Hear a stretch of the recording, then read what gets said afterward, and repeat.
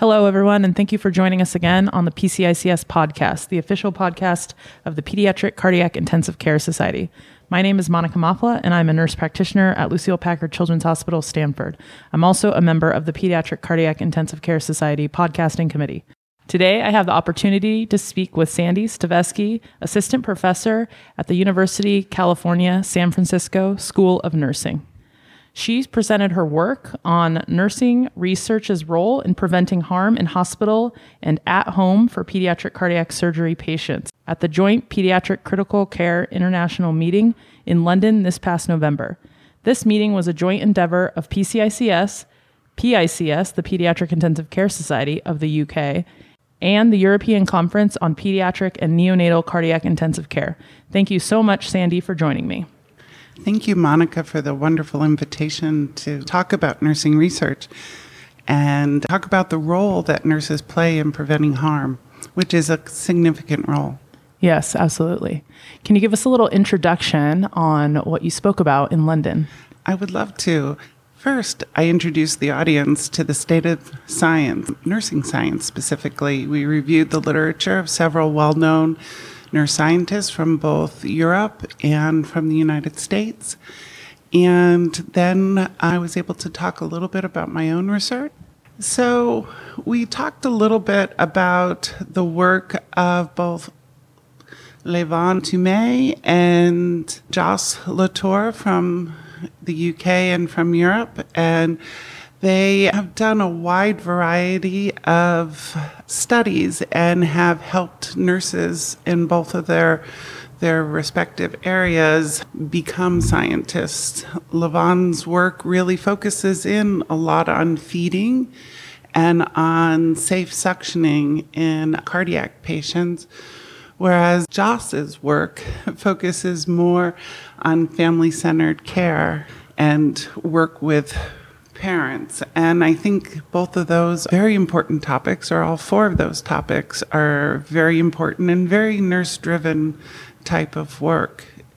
Other nurse scientists that we highlighted were the works of Patty Hickey and Jean Connor and their collaborations together. Patty Hickey has really been a forerunner in nursing administration and providing the supports for excellence in nursing practice. And Jean Connor has really focused in on validating several important tools and creating safer environments and using an important QI collaborative for nursing to be able to both follow the observations between units, practices, and quantify best practices. And other work that we talked about was the work of Kathy Musato, who has done a tremendous amount of work in neurodevelopmental outcomes and quality of life for children and adolescents with cardiac disease. We also want to acknowledge the work of Karen Uzark, who has created a number of important studies about quality of life as well in the transplant population. And Amy Lasante is a budding nurse scientist who is doing important work on neurodevelopmental outcomes in neonates with congenital heart disease. The work that I wanted to talk about was my work with delirium and work with parent home care education. And that is work that I do in the developed world, but I also do work in the developing world, where I've worked with parent education again and other programs in preventing harm through capacity building. And when you state that you're preventing harm, can you define what harm is? Is it post-surgical site infections? Is it readmissions?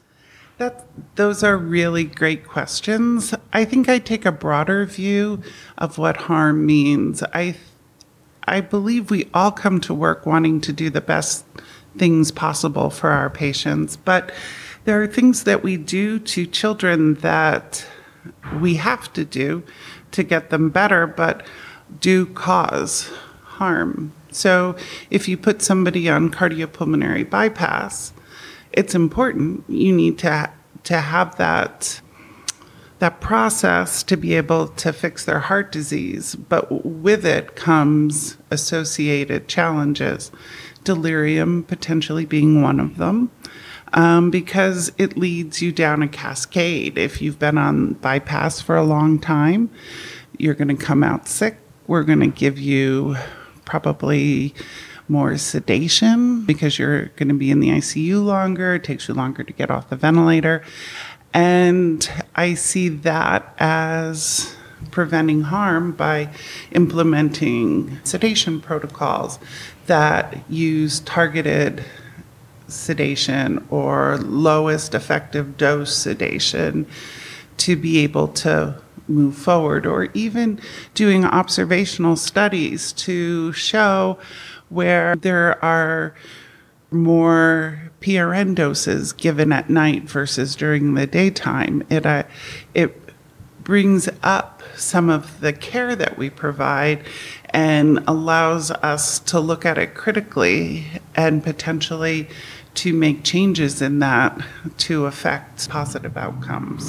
Excellent. Thanks for clarifying. Thank you for asking. One of the first things that I did working on my dissertation work, and that was developing the Parent Education Discharge Instruction Program, which I collaborated with an NGO called Children's HeartLink, and we created both literate and low literacy documents to create a standardized approach to providing home care education.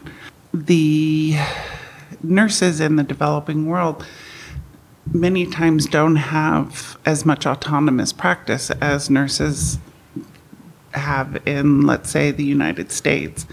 And so their discharge teaching really included reading the discharge summary to the families, which were more written to be documents from one physician to another physician. And so with that program, we were able to help nurses take up this role and provide them with training tools to learn how to and what to teach, and then also parent documents to be able to hand out to families so that they could take them with them. And what we found was that the nurses really enjoyed the role. Parents got better education, and we were able to reduce surgical site infections from 26% to 2% at our study hospital. And we figured with that, we probably saved both the hospital money, the family's money. We were able to get them home sooner. We also looked at parent and nurse perceptions of home care education before and after implementation of the program. And it was interesting data that we found that the parents felt closer to the nurses after we implemented the program, and that the nurses felt closer to the parents. We used validated tools. There was a lot of rigor in the study, and we found that there's positive and negative effects of implementing the program. One of the negative effects that we found was that both the parents and the nurses felt parents were less prepared after we educated them. And we really feel like that was a component of parents and staff really not knowing what it was that they needed to be teaching the absolutely. parents or the nurses or the parents what they needed to learn. And so we've been able to use this program at a number of hospitals. It's been implemented at 9 hospitals in Children's HeartLink's program, and it's in 6 countries, and we reach at least 10,000 patients and family per year. Wow, that's excellent. It sounds really empowering for both the parent and the nurses, especially in the developing worlds where nursing education is a big component of outreach. That's excellent. Well, thank you. Thanks for sharing that project with us. We also used that as the basis for developing a home care education program for both nurses and interprofessionals and families for folks in the developed world, excuse me. So we developed home care for heart health at Cincinnati Children's Hospital. And we did our baseline validation testing. And in this program, we developed both a soft covered little handbook that we could give out to families that's more traditional. We also developed an app for the families to be able to use, and did this all by co-creating the process using both families, clinicians, and the study team to be able to do that. And we're very excited about this work. It puts low literacy and high literacy together so that families won't feel the stigma of low literacy, having to acknowledge that to people, because throughout documents or the app, there's pictograms and icons scattered, and it's all color-coded. And our parents were very, very excited about this work, and we're going to be very happy to roll it out and do a multi-center project with Stanford and UCSF. Excellent. When do you expect to roll that project out? Well, we're just in the beginning stages of talking, so hopefully within the next year. Excellent. Well, looking forward to hearing about that.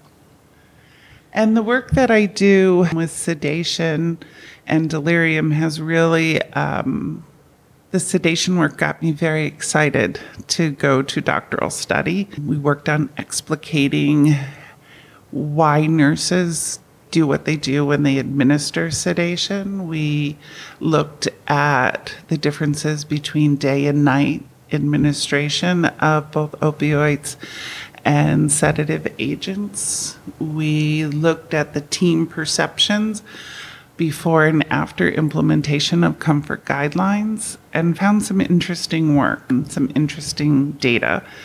For one, nurses gave opioids and benzos for a variety of reasons. It was a complex process.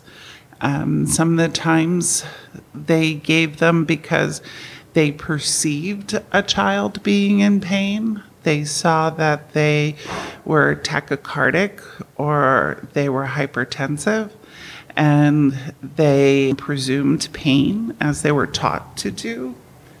But potentially that could be harmful as well, because if they weren't having pain and they were having changes in their hemodynamics, let's say if there was a coarch who had surgery and they were hypertensive, it could have been a hemodynamic issue, and we may be treating hypertension by using opioids and sedatives. Right, which could in turn be harmful to a developing brain. Yeah. Right.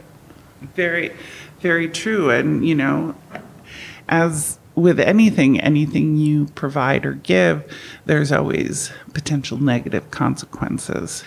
The other work that we looked at was the team's perception. We found very interesting data when we looked at team perceptions of comfort, the provision of comfort to patients before and after guideline implementation. We found, number one, that all disciplines felt they knew how to provide comfort or sedatives, but everybody else needed to work on the way they provided it. And then we also found that after starting a comfort algorithm, that the team felt like we were providing better care to our patients, which probably is not unexpected, but it was good to start that documentation journey as to why it's important to use comfort guidelines. We also studied implementation of a comfort protocol at Cincinnati Children's, and we found that after we implemented it, we were able to significantly come down on both our midazolam total exposure and our morphine total exposure.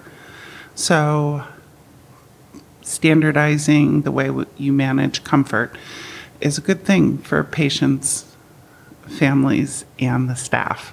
For all the clinicians out there, can you describe your protocol that you developed? Was an algorithm-based, steps to follow before implementing, actual medication interventions?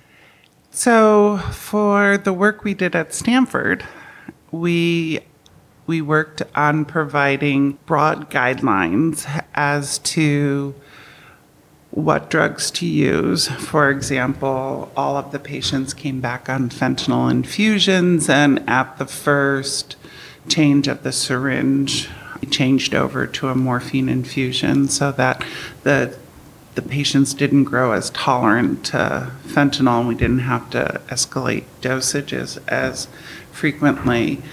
In Cincinnati, we were able to decrease the total exposure by starting at lower doses. I see. And then slowly moving up. And then the final algorithm that I was a part of developing was the Cardiac Restore protocol.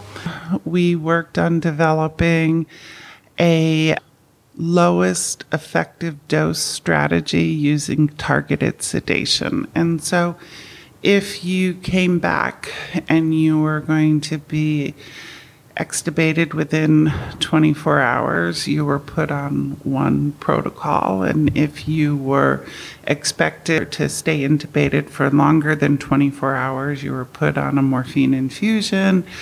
And there was a whole algorithm approach to how to both escalate or de-escalate your sedative infusions and your opioid infusions. And it was using targeted sedation. So you would choose your targeted comfort points. For your pain scores, you always wanted to have a pain score of 4 or less. So you wanted to keep them in mild pain and not go into moderate or severe pain. And for sedative agents, we use the SBS scale. And so you would target in the acute phase whether you wanted them to be a 0, which is calm and comfortable, a -1, which is asleep but easily arousable, or if you wanted somebody to be totally sedate and even chemically paralyzed, so that because they were so unstable, they couldn't wake up without becoming labile. Each of those were given different goals of therapy. And for someone who was at the 0 titration point or the -1, every 8 hours, you would see if you were given any PRNs, count the dose, the amount of doses given. If you were 3 or more, you up titrated.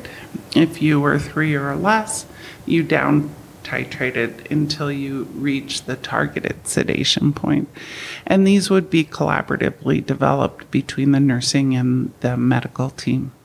Excellent. That brings me to my next question. With all of the different interventions that you've made across many years of hard work, how have you felt like the reception has been from the multidisciplinary team, from the nursing staff to the medical team, just for people in the future who might be doing similar work that are listening out there? Change is hard. It is, yeah. So, you have to be passionate about what it is you're working on, and knowing that it's intrinsically human to not like change or to love change. And so you have to be in it for the long haul and make sure that you are getting key stakeholders involved in the processes to be able to be assured success in the work. From a QI point of view, it's easier because you can make certain changes as you're moving along. From a research point of view, if you're studying an intervention, you have to have fidelity to that intervention and really make sure that you have thought that through as you're moving forward. I find that with time, my interventions have been embraced. I haven't had any intervention really not work, but I think that that's because you really need to be persistent, do your homework, have science data to support why you want to do what you want to do. Yeah, absolutely. Do you want to discuss with us a little bit about, you mentioned the other nurse scientists out there and some potential work you're all going to be doing in the future? Yes, I would love to. So we are going to be inviting people at the 2021 World Congress of Pediatric Cardiology and Cardiac Surgery to have a meeting of nurse scientists where we all, through an iterative collaborative process, start to identify key areas for us to work on to be able to start to form different collaborations and to work on these topics. So that way we can start to move the needle on those key areas that we all believe are the next areas we need to focus in on.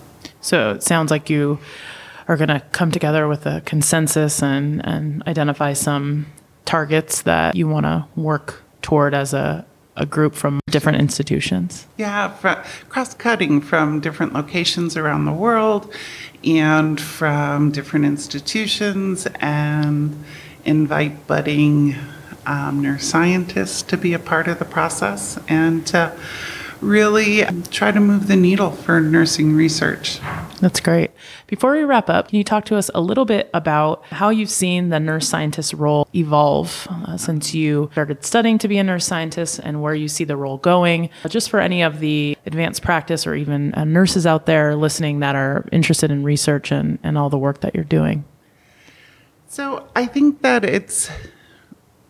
the nurse scientist role is going to be continuing to evolve.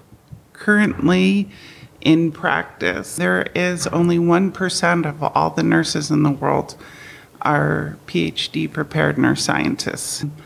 And of that, there are at least half, if not more, that are adult nurse scientists.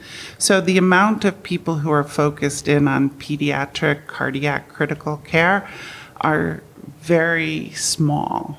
And even if you think about pediatric cardiology, a lot of people focus in on cardiac transplants, quality of life at home, like community-based research. So I see a real need for nurse scientists to really move nursing practice, especially in the cardiac ICU, forward. There are a number of scientists doing great work, but we probably need more. What I've seen through my career is that initially nurse scientists would work in an academic setting, in a school of nursing, and ladder rank faculty, tenure track faculty would be teaching 50% of the time and doing research 50% of the time. There are a select number of places across the country who are moving to having nurse scientists that are specifically for different topical areas. When I was at Cincinnati Children's, my job was to create a body of science in pediatric cardiac critical care, and my job was to secure funding to be able to keep that moving forward. It was a very different model than other nurse scientists who are within the hospital setting, who are focused in on doing EBP work, quality improvement work, helping nurses at the bedside do their work, which is all very, very important work, but very different than having someone that nurses are exposed to who's doing their science and having people come on their teams. Right now, I see probably CHOP as one of the biggest proponents of this, having both a nurse scientist role that supports nurses out at the bedside doing their own work, which is so important for care delivery, for the nurse's growth, for magnet status.